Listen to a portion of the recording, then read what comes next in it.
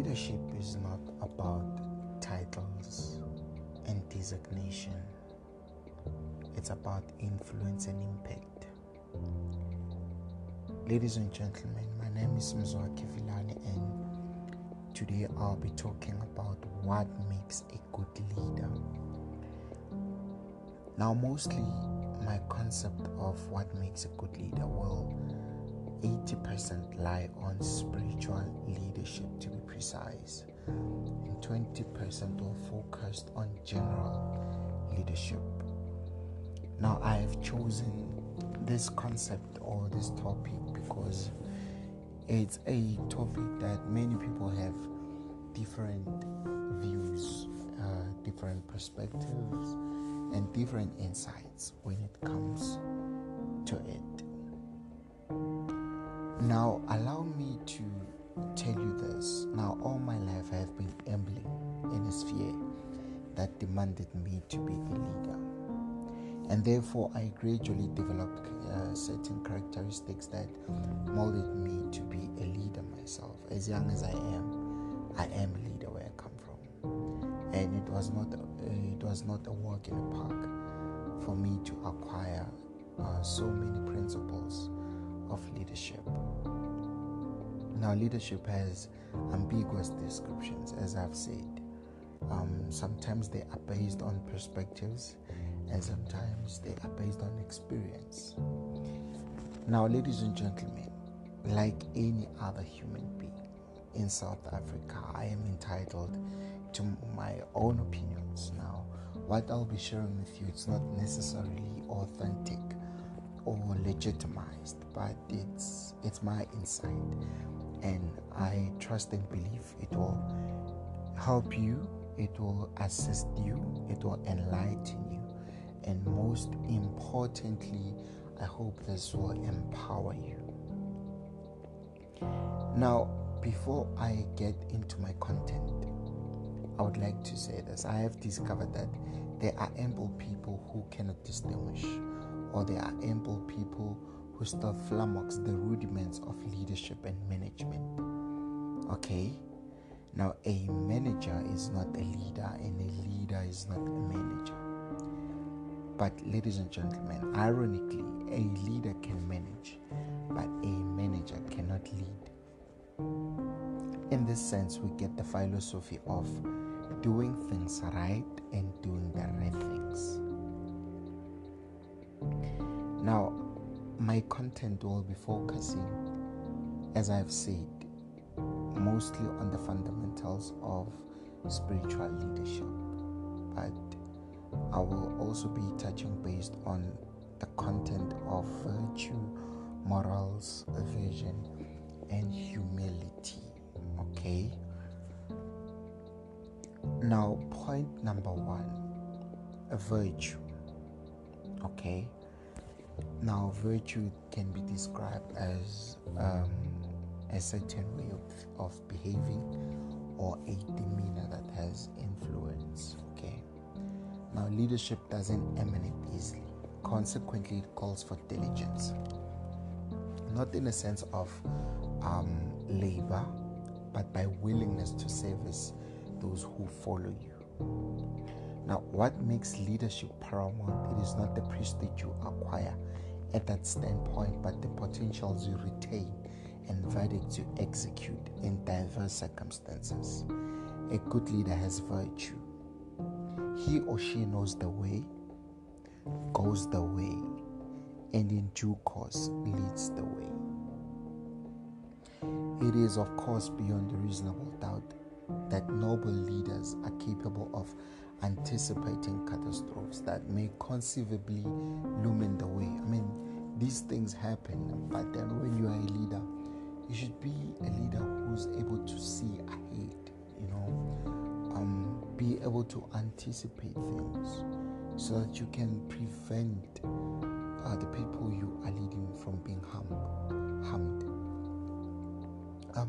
With the kind of expertise that they possess, leaders who are able to anticipate, they can impede the future catastrophes before they can even lead to peril or perish the territory of that specific leader. Now, a demeanor of a virtuous leader ignites the path embarked without the literal light being ignited. Followers of a virtuous leader get influenced by the virtue of their leader, that they end up being saturated with passable allegiance, and their demeanor gradually alternates. There is no leader who wants to lead people who have no confidence in them, or people who do not have trust in their leadership. That is why a virtuous leader will be able to retain the allegiance of the people he or she is leading. Okay, now a virtuous leader is sometimes democratic rather than being autocratic. A democratic leader is able to listen to his people, take into cognizance what they say, by virtue of the fact that you are a spearhead. Okay, it must be a habit to give space for people to share their sentiments and voice out their insights. Now, a decent leader is a philanthropist and always altruist, which means you put your people first. That's the essence of being altruist. Your needs, they come after the needs of the people you serve. He or she behaves in a way that shows care about other people and their interest more than they care about themselves. Now, virtues such as prayer, faith, courage, contentment, felicity, fondness, and well-being always make people feel belonging. Every believer feels secure. Every believer feels secure in guardianship of a person who prays for them. For prayer is the prominent leader one can ever think of. Now, ladies and gentlemen, as I have said prior, that I'll be focusing on spiritual leadership. Now, when I say prayer is the prominent leader one can ever think of, it's because when you are a spiritual person, your decisions also afflict the spiritual realm. Now, everything that you do, your behavior, your conduct, the way you present yourself, it's conducted by the Spirit. The Spirit influences you, and therefore the only way your spirit will have the wisdom to conduct you in a rightful manner, it's if you constantly pray. Now, if you constantly pray, you are strengthening your leadership attributes in your spiritual level. And if your spiritual level is firm and rigorous, then it will be able to bring an impact that will blow your mind. Because people will be influenced by you physically, and they will also be influenced by you spiritually. Now, allies feel vulnerable when their leader lacks firmness in prayer. I am conscious that not everyone is a believer, though, in a religious aspect, okay?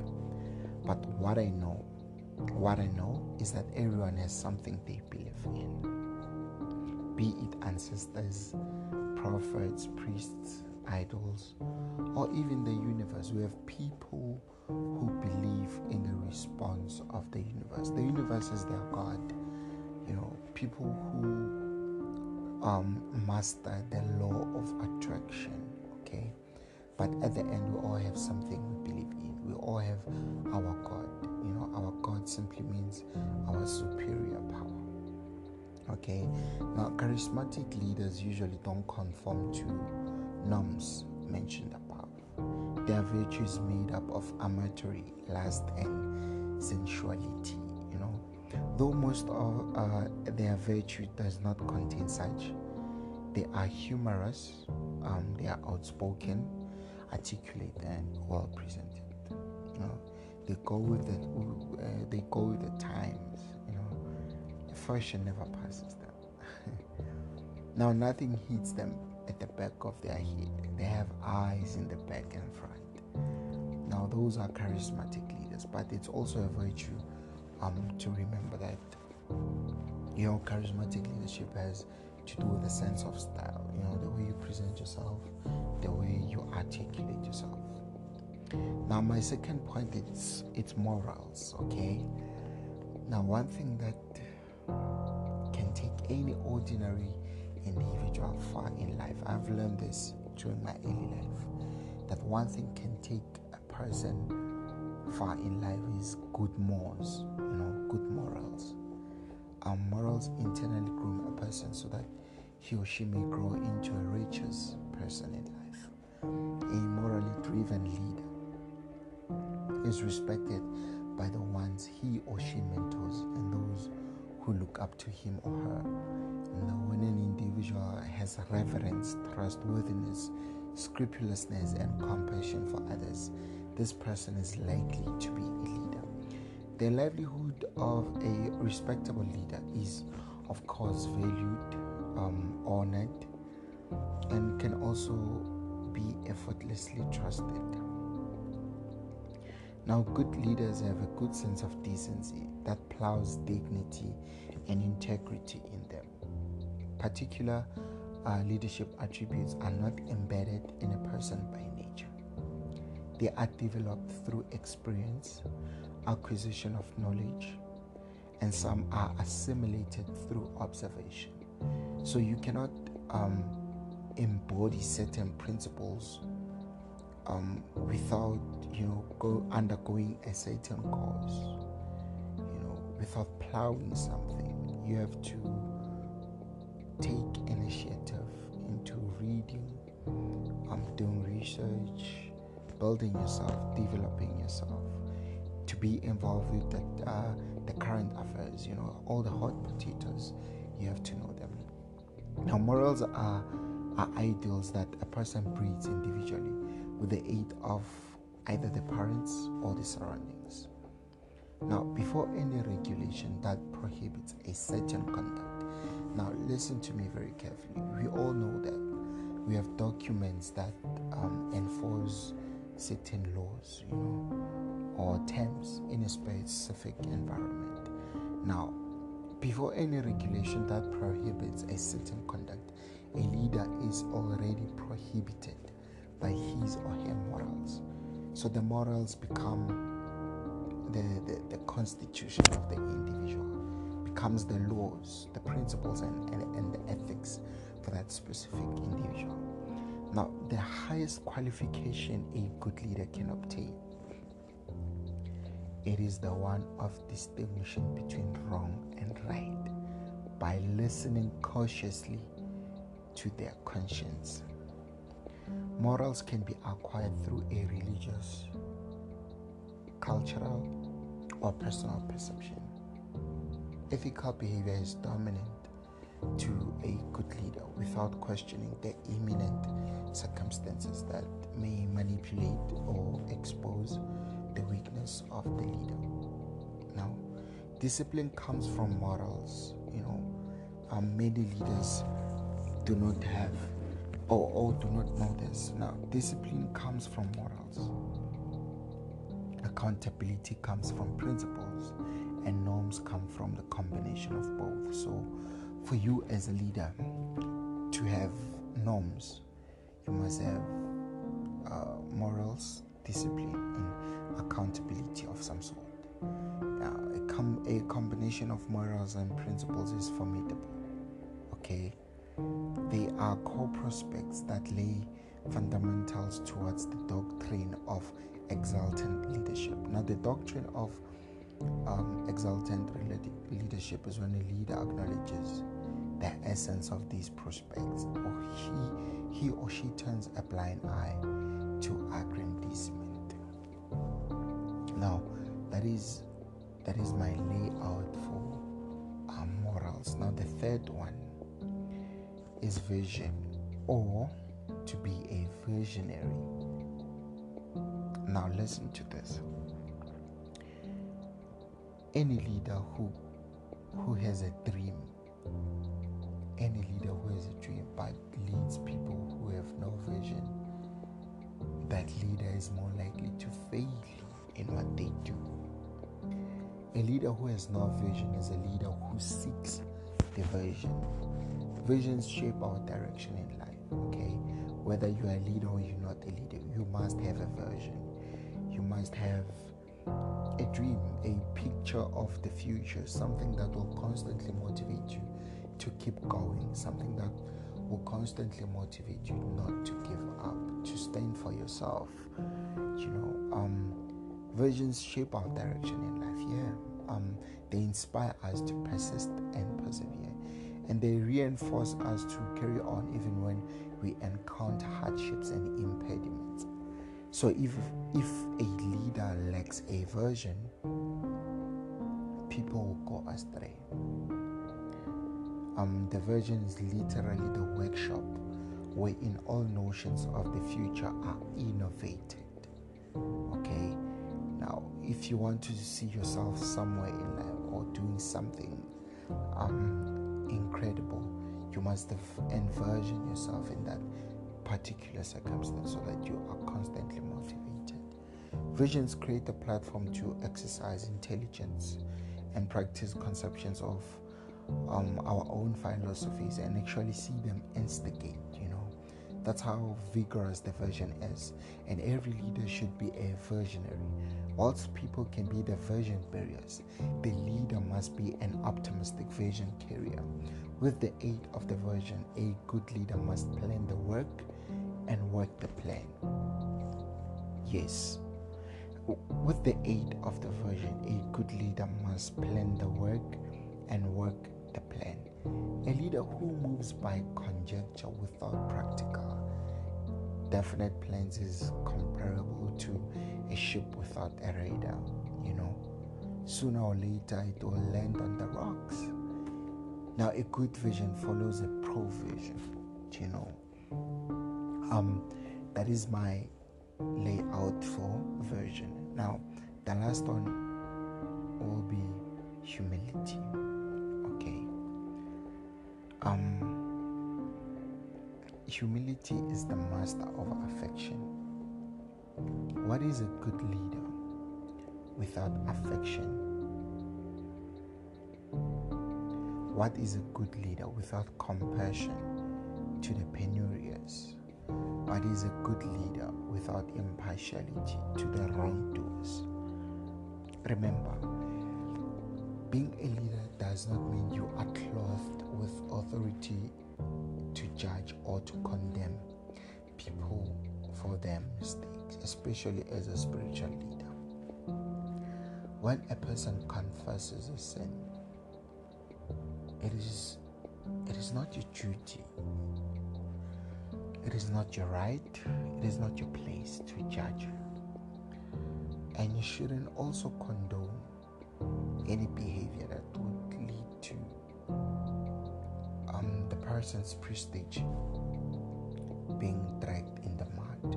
Okay, I question because the constituent of humility is principally engulfed by these attributes. A leader must not exhibit a conduct that expresses the idea that he or she is better or superior than others. Even if you are a leader and you are conscious of that, you shouldn't make people feel that you lead them, or you should put pressure on them or boast about your leadership. You must work to be recognized, and do not elevate yourself or praise yourself, but wait for the people you lead to praise you. Self-effacement calls for one to be down to earth, modest, humble, and differential. I'm still on the topic of humility. Now, if a leader is a loud mouth, supercilious, or full of pride, or cunning in a way, he or she is probable to nosedive. If not, he or she will flourish alone. Now, you can never be a proud leader if your progress does not benefit those you lead. You must first therefore you lead yourself. Either way, you can lead yourself.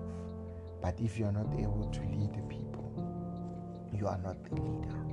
On the contrary, even if you are capable of leading the people, but you are not capable to lead yourself, you are still not a leader. The leader must have love for his people, capacity, sense of duty, and a journey. A journey with a transport of lies never reaches a genuine destination. Leaders shouldn't lie to their people. They should be honest, open, and transparent at all times. Leaders shouldn't deceive the people they lead. It takes a donkey's years to give birth to faithfulness after it has been aborted. But at all times, the leader must be pregnant with affirmative thoughts so that he can give birth to affirmative results. If a leader gets defeated by a challenge, it's a miscarriage. But if he quits, it's an abortion, because defeat is imminent and quitting is optional. So as a leader, you must keep going. As a leader, you must bring hope to the people. I said this. You shouldn't have a low self-esteem. You shouldn't have a negative mindset. A pessimistic leader will never accomplish anything. Humility accentuates the significance of being civil to everyone and sympathetic to your allies.